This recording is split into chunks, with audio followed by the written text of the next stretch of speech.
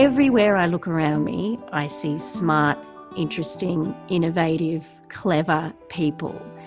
And that's really different to that sort of subconscious stereotype of the country I'd held, as a kid who had zero curiosity about that world.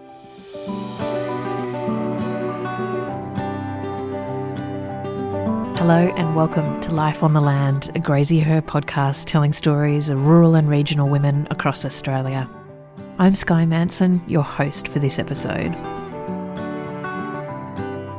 Today's guest, Annabelle Hickson, isn't your average country girl. In fact, even though she's written extensively about her life on the land, she still feels like a foreigner travelling to another wonderful planet. Even after almost a decade living rurally with her husband Ed and 3 children, she's still astonished by her life, lifestyle and the people within it. Her story is about learning the worth of simple things, harnessing ambition, and that sometimes a big house in the country isn't what's going to make you happy. Also, just a note before we start, some of the audio quality in this interview is a bit sketchy at times due to bad internet connection. But as many of you living on the land will know, this comes with the territory.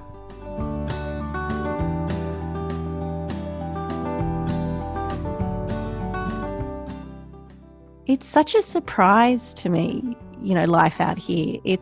Before I moved out here, I was very urban, and very institutionalized, really. I worked in offices, I caught trains and all that sort of stuff, and I really didn't pay any attention to the natural world around me. But out here, it's such a big part of life. It's inescapable, and it's so good for my mental health to be surrounded by nature. It's just the greatest gift and such a surprise. Do you feel like a country girl now after all the years that you've been living in Moree and Tenterfield? Do you have that feeling, or do you think you're still getting there?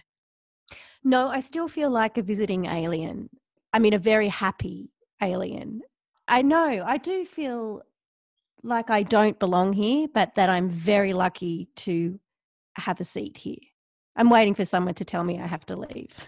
So let's rewind a little bit back to those days where you were living in the city. What was your childhood like? What stands out for you? I had a very suburban childhood. I think it was a really lucky time to grow up in Sydney, in suburban Sydney. We had incredible freedom, and I just sort of really remember roaming around with packs of friends in neighbourhoods. And when I was a teenager, somehow I got my mitts on my mother's Volvo station wagon. I also remember an incredible amount of freedom with that. I think I look at my kids now and I wonder if they'd grown up in the city, they probably wouldn't have as much freedom as I did. I mean, it was hardly the city. It was 45 minutes out of Sydney, so really quite suburban. I feel like my childhood was very normal. But whenever anyone says things are normal, I always think, well, then you must be crazy because there's no such thing as normal. So I'm a bit hesitant to say that. But it was, it was a very lovely, simple suburban childhood. Did you ever have friends, family friends or anything that you would visit in the country? Like were you at all aware of what happened outside of the city? No, I was not aware. I mean, I read lots of books, but they were probably set over in England, and they, referred to the countryside in those very English ways. There was one friend whose parents went camping at Easter every year on a farm.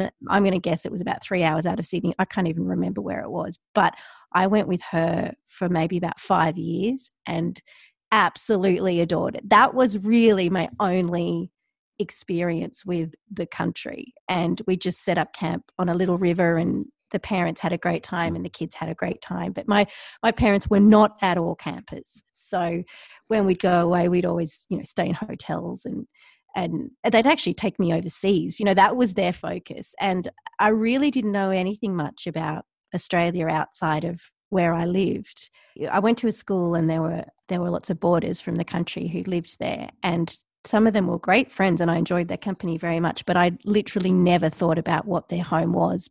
I only ever sort of imagined them in the dining room in the boarding house, and that's where it stopped. I feel really embarrassed, really, how little curiosity I had about this amazing world where they all came from.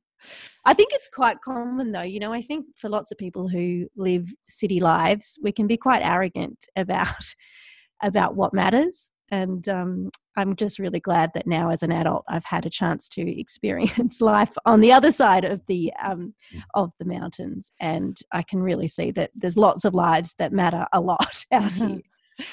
At school, were you an academic or a creative? I was an academic. I wasn't particularly good at drawing, so therefore I thought I wasn't creative. You know, that horrible trap you can fall into just because you can't sketch means you're not creative. So no, I was definitely, that's the story I told myself, that was the track I was going to pursue. And it's really only since having kids that I look back and I think, gosh, I wish I'd done more artistic things at school, and I wish I'd even done more artistic things, after school. It was all sort of academic stuff for me.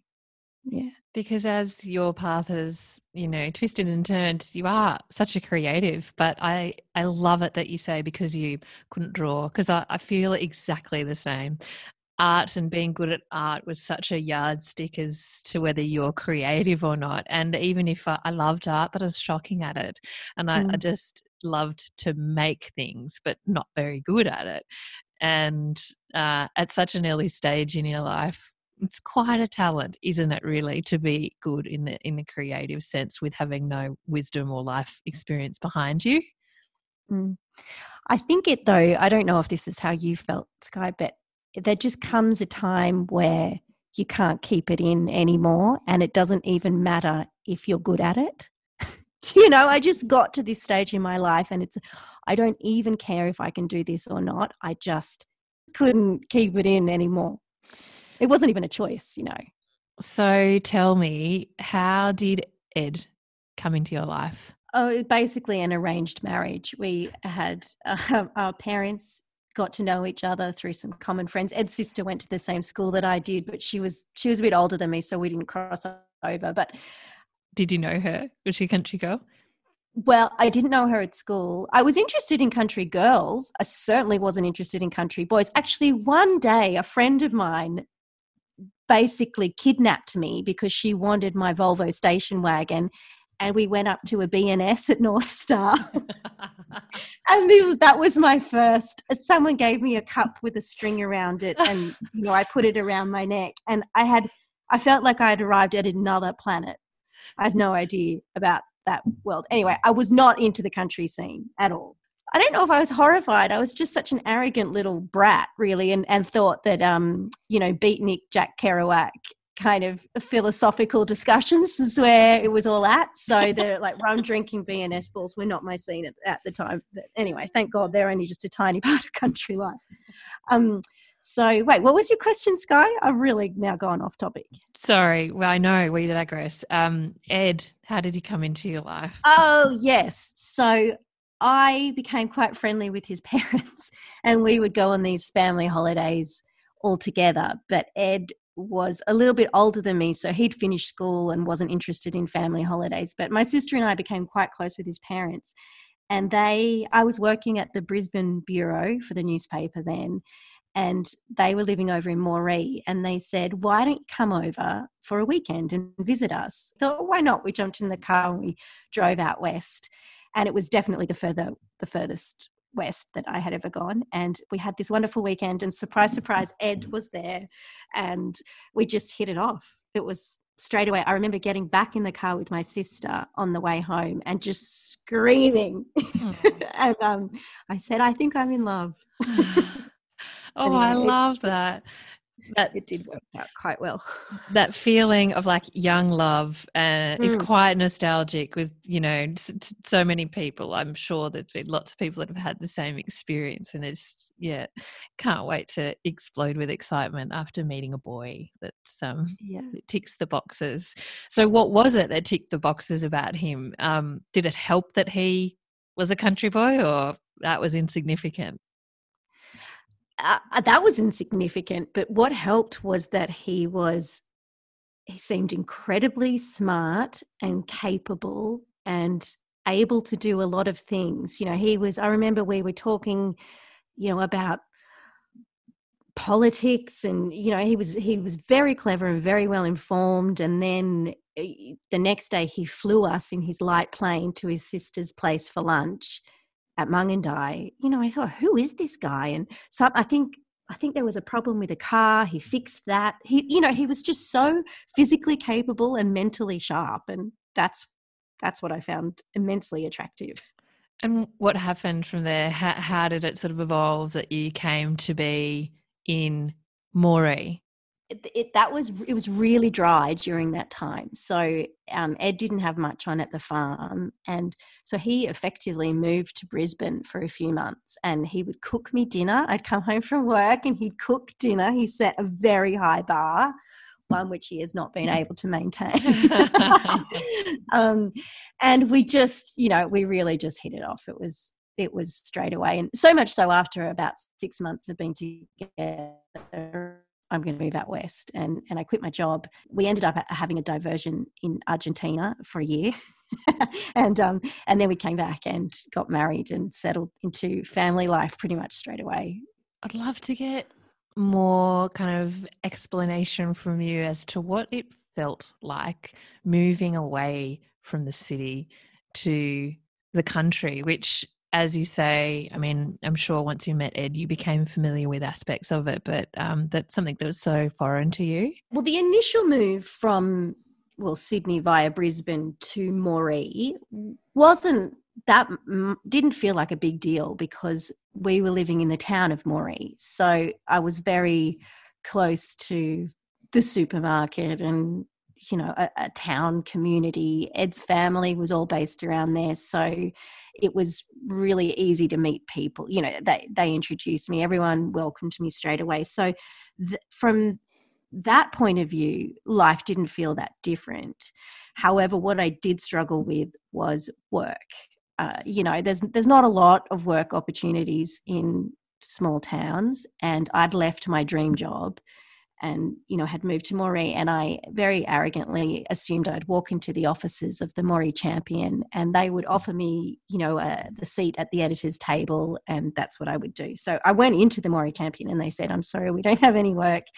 Then I turned around and I walked over to the cafe across the road and I said, "Do you have any work?" And they said no. And then I just sort of slumped down and probably stayed slumped for the next few years because I had pinned so much of my identity on work, and I wasn't able to find any work that felt meaningful to me for those first few years in Moree. And I think for me, the big adjustment of that move was working out how to create work for myself, you know, from shifting from being an employee to a self-employer. So that was the biggest shift for me in the move. It wasn't so much the move from the city to the country. That didn't come until I moved to a farm out where I am now. So I sort of had this slightly delayed, staged, you know, way to kind of acclimatize. Well, let's talk about that, you know, the aspect of pinning your identity so strongly to what you do and the work that you do. Have you moved away from that now, do you think? No, I haven't moved away from that. I mean, I think if I was mentally very well developed, I would be able to enjoy my days and care for my children and enjoy the company of my friends around me, and that would be enough. I mean, I think that's what well-adjusted people do. I'm not a well-adjusted person. I am incredibly ambitious and have this drive to work and to create and to build something that's bigger than me. I'm sure it comes from, you know, an unhealthy place, but it's the way I am and it's how I feel alive and it's how I feel like I'm thriving. So no, that hasn't gone away at all. I guess what I've got better at is being able to create the projects for myself rather than waiting for them to be given from, you know, a boss. I completely relate to the ambition side of things. I think many people would too. So can you tell me a little bit about, I'm just interested in your perspective on ambition too and how it manifested for you when you first moved to Moree and you had a little bit more time on your hands.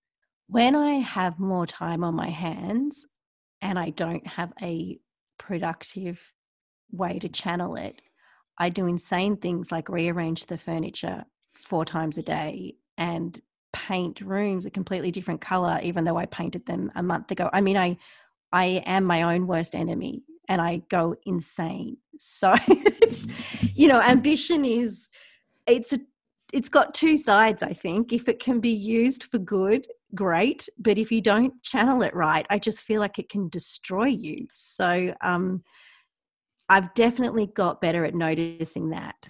And the good indication is how many times I've shifted the sofa. And if it's more than, once a week, I think, right, I am not I am not channeling my energies in the ways that they need to be channeled. How good. In your Graziher interview in that article, you explained that you bought a weatherboard home and it was something that you would do up. Can you talk a little bit about what the process was there? And was that an example of channeling your ambition? Yes, that was an example of channeling my ambition in the wrong direction, I think. So the house, I mean, gosh, it's this beautiful house. It was called Stormont and it was owned by this incredible family. And lots of people in the area have lots of really beautiful memories of tennis parties. And also, it's this lovely, lovely place. So by the time we bought it, it was really run down and quite neglected. And that was perfect for me because I was up for a project. And I had these dreams of living, in this rambling weatherboard and my children growing up running around the verandas. It was absolutely gorgeous. It was really beautiful. So I think what happened is I had these dreams, but I didn't match them up with the reality that dreams, and especially ones of the renovating kind, cost money. And I know that sounds so ridiculous, but we started this project and it just became so much bigger than we'd anticipated money-wise. And we sort of got to the point where it was this gutted shell. So we had to kind of keep going because otherwise it was worth nothing. But it put Ed and me and our family under so much stress. And that's when the dream didn't matter anymore. The dream didn't count when actually was an enormous amount of stress. So that was a very good lesson for me, that it's fine to have dreams, but it doesn't mean you necessarily have to do them all. Some dreams cost a lot of money and others don't, and I think it was really good for me to let go of that. Gosh, now that I say it out loud, it's almost a bit like pinning my self-identity on my job. And I guess in that same way, I had pinned my self-identity on the kind of country house that I wanted to live in. And I think in some kind of really warped way at that stage, I thought, well, I've sacrificed my career. I better have a great house to live in. That's just a recipe for disaster because great houses don't make great lives. If you happen to live a great life in a nice house, well, great. But, what matters is the living the great life, not the great house. So that was a big adjustment, but I'm really glad. I mean, Ed and I joke now and he says, well, Annie, some people do MBAs and that experience was my MBA, where I really learnt about what matters and what I want to spend my limited resources on. You said in your Graziher story that this was the time where you really became an adult. Yeah, talk about arrested development. I mean, I was 28 or so at this stage. So I think that probably speaks to what a privileged life I've had. But yeah, that was when I really understood about dreams and choices and consequences and working with what you've got, not what you wish you had. And that was the day that all of a sudden I felt I accepted that my life was my responsibility. And from that point on, it's been incredibly a much more satisfying thing, this living thing. So what happened next? What was the catalyst for ending that chapter? So we decided that we would sell this beautiful Moree house. We'd pretty much finished the renovation, so it was gorgeous, but it had taken its toll on us financially and mentally. And we just decided we don't have to stay. So we sold it and we moved to a little block that Ed had a bit further east, and he had started planting pecan trees there. So we would go to this little block on weekends and stay in the tiny little fibre house on the hill. We'd sleep on the gauze-in veranda, and we just had the most wonderful time there. And we realised this could be it. You know, we'd be in a much more comfortable financial position, and we would be in charge. You know, we'd be able to live our life under our own steam. So that's what we did. We sold the Moree house. We said goodbye to our beautiful friends in Moree, and we moved 2.5 hours east. It was the beginning of the next stage, and it's been the most exciting stage of my life so far. I don't know where it was, Annie, but I heard you once say that when you moved to Tenterfield, you used to sleep on that gauzed-in veranda, and you would go to bed early and you and Ed would listen to podcasts. Tell me a bit about how you're actually feeling when you got there. We were so fired up and charged with that wonderful feeling of being able to do things under your own steam, that self-efficacy, you know, when you're actually living within your means and you're making things, you're doing things, you're accepting consequences. And we were just, we felt free.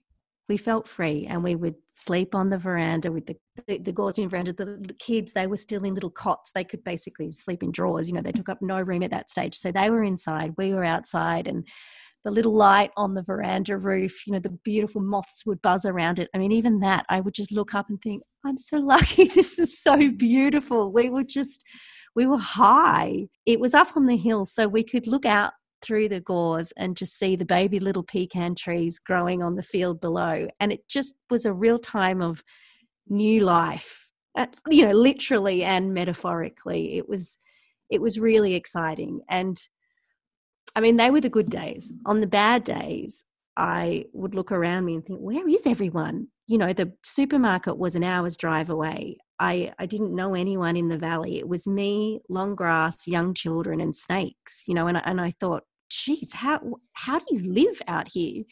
But, you know, slowly by slowly, I became great friends with our immediate neighbour, and she's just been the greatest gift. She's, you know, you only need a couple of great mates, and she is so wonderful. She kind of fills the place of a couple of great mates, you know, and just from that point on, it kind of clicked. I slowly worked out how to not be so frightened of snakes, you know, how to go for walks that weren't on marked tracks. You know, it took me a while, but the freedom and the dignity in that self-efficacy, you know, there's nothing like it. More from Annabelle in just a moment. But now a word from today's sponsor. Today's episode of Life on the Land is brought to you by Australian family-owned fashioned retailer Bird's Nest. Hatched in Cooma, in regional New South Wales, Bird's Nest offers a shopping experience like no other.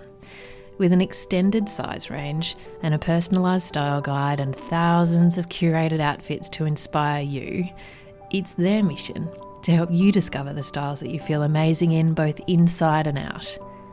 For the month of September, Bird's Nest are giving you $10 off your next order for orders over $70. Simply enter the code LIFEONTHELAND at the checkout.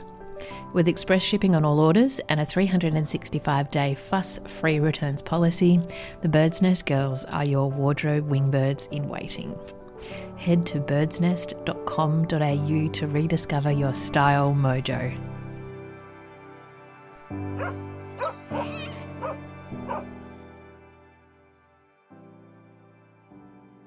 How did you meet your neighbour? Tell me that moment. We had met on weekends before we moved there full time, you know, and she was so excited to have people with children, you know, next door. She would invite us over for dinner, and she is Italian. Her parents were both, you know, immigrants from Italy, and like her mum, who is now my nonna, she can cook the meanest pasta, and she would have us over for pasta, and we'd talk, and she'd, you know, I'd say, oh, we're thinking about moving over, and she'd say, oh, you're never going to do it. And then one day we did, And every Friday night we would spend together, her family and our family, and we'd just drink wine and talk about the same stories. It was just, wonderful. It felt like being back at school. I love that. And I think everyone's got their special person that looked after them when they first moved to the country or moved house. And those people are so special in the fabric of rural life in Australia, I reckon. You talk about living life under your own steam. You've mentioned it a couple of times. Do you think this was enhanced by the fact that you were isolated and you took yourselves, like, really, it sounds like, into the sticks? Yes, I think isolation has actually been such a great gift, because I can't ring people and outsource things to them, because there are not the people to outsource things to. So you have to work it out yourself.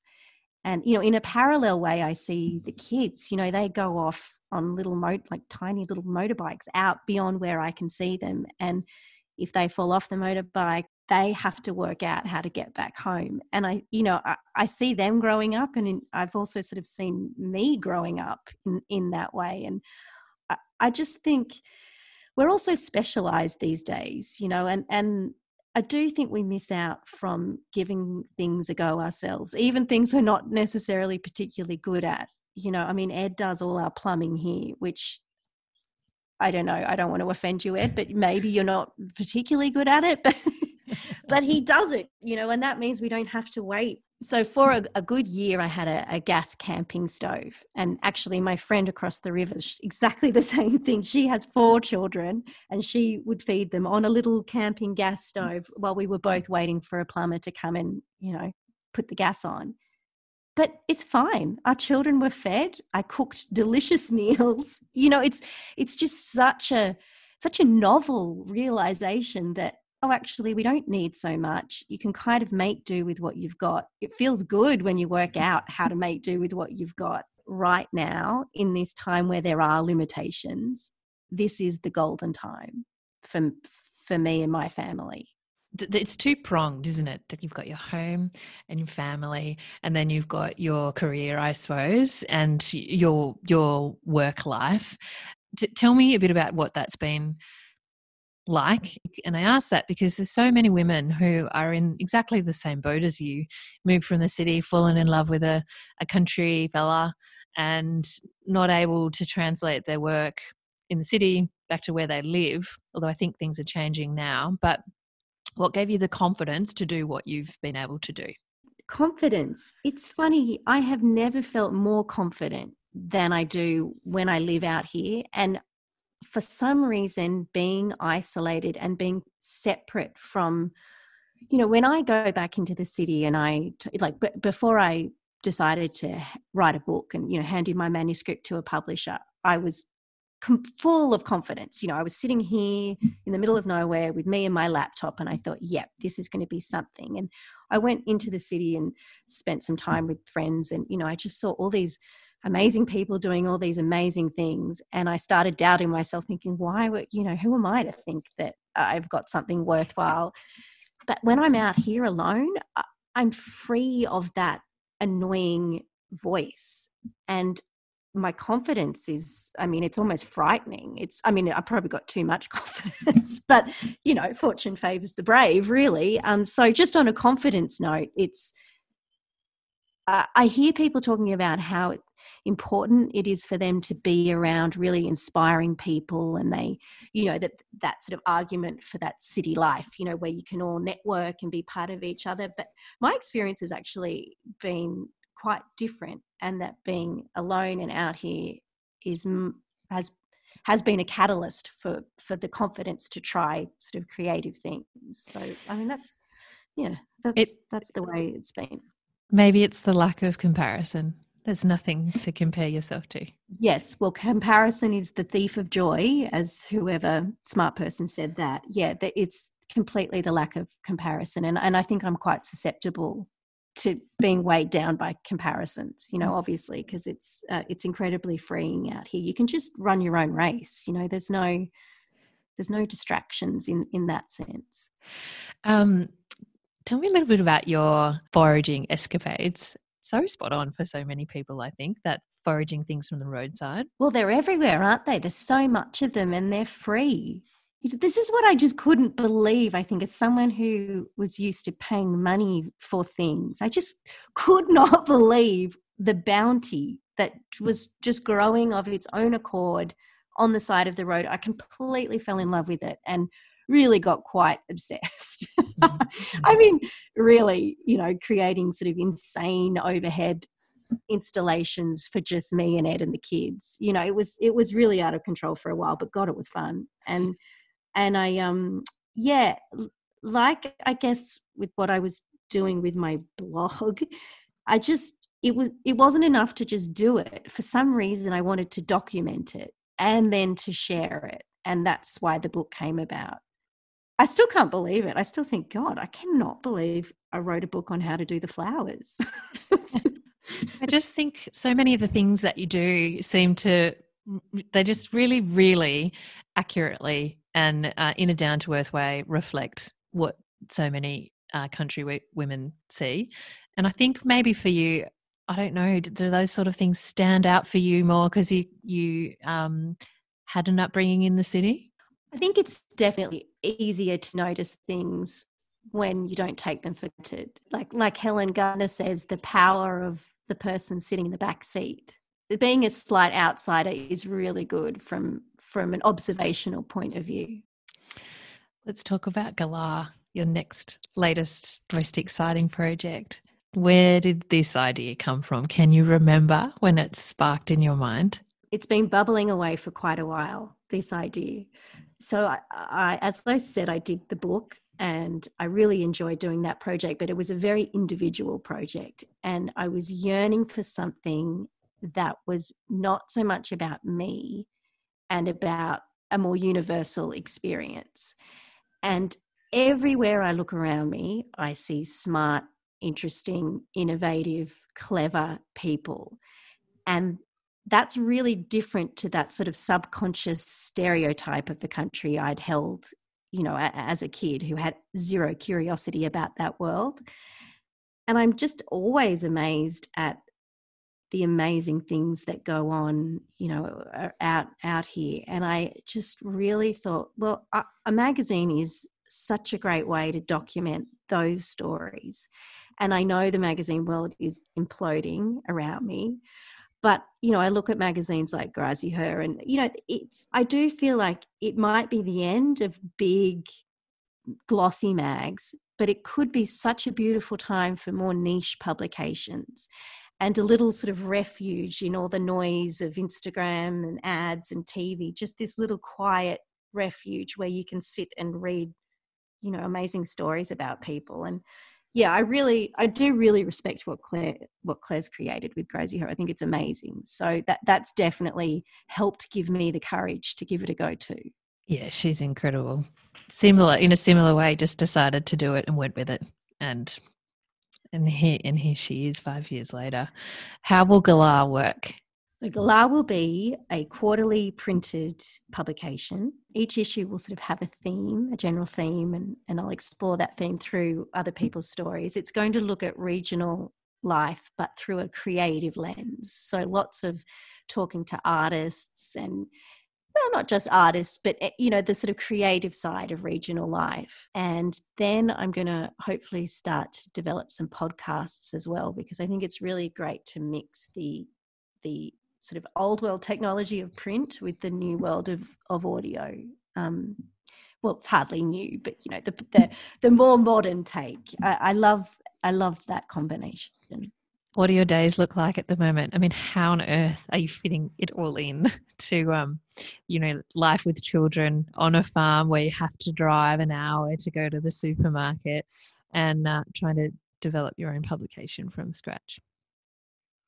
Well, some things have got to give, and domestic work has completely evaporated. I'm one person, I cannot do it all. So, I walk out in the morning and I feel a little bit horrified, but it's like, what sort of life do I want to live? I want to do this. Some things have got to give. So housework's pretty much gone, just the bare minimum. And also, I love cooking, and I have you know, historically put in a lot of effort into what we eat, but now it's literally like 2 ingredients. That's it.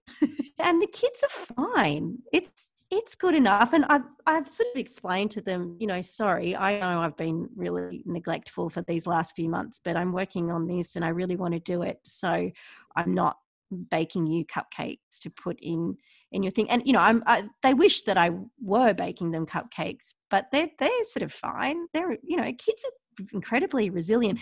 And even Ed, I checked in with him the other day and I said, you know, how are you going? You've had, you know, because he's had to pull a bit more weight on the domestic front. He said, Annie, honestly, it's so much better.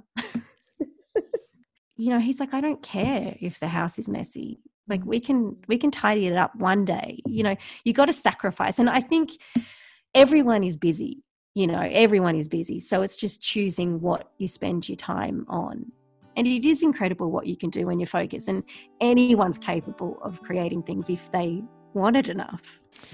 Well, so much good luck with it. I don't think you really need it. I have a feeling it will be all kinds of wonderful.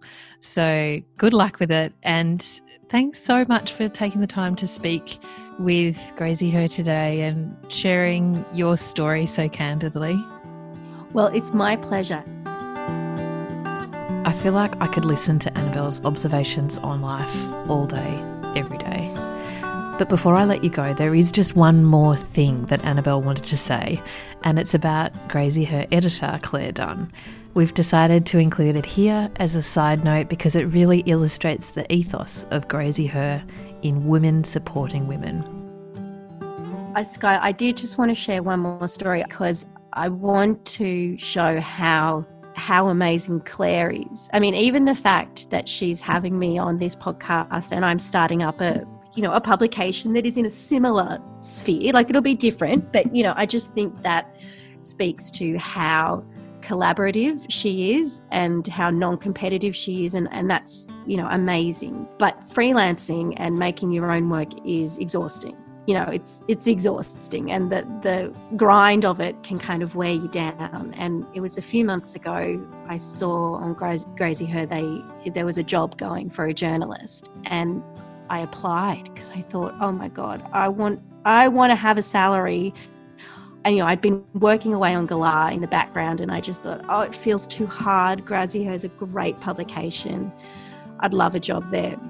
So I applied, along with, you know, hundreds of other people. And after about a week, I thought, right, Annie, you've got to follow this Galah dream. You know, you've got to do it even though it feels hard. So I called up Claire and I said, Claire, I know I've applied for this job, but I need to take back my application because I'm actually going to start a magazine myself.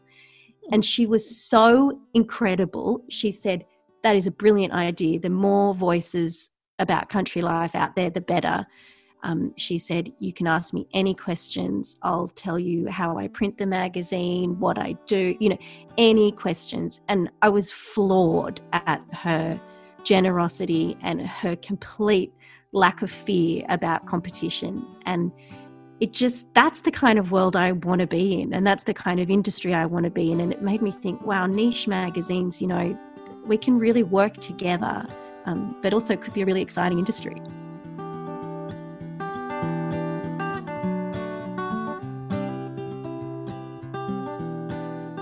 If you've loved Annabelle's story and feel that it's a story that's resonated with you too, why don't you tell someone else about it by sharing it through maybe a text or even on your Instagram stories. And thank you to our sponsor for this episode, Bird's Nest, who are giving you $10 off your next order for orders over $70.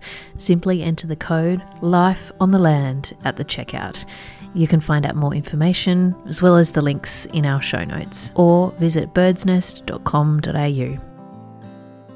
We've been absolutely blown away by your support so far for this independent podcast. Thank you so much. Rating and reviewing the program in iTunes is helping to get these wonderful stories in front of more people, so please keep them coming. We'll be back next week with a fresh Life on the Land story. Thanks for tuning in.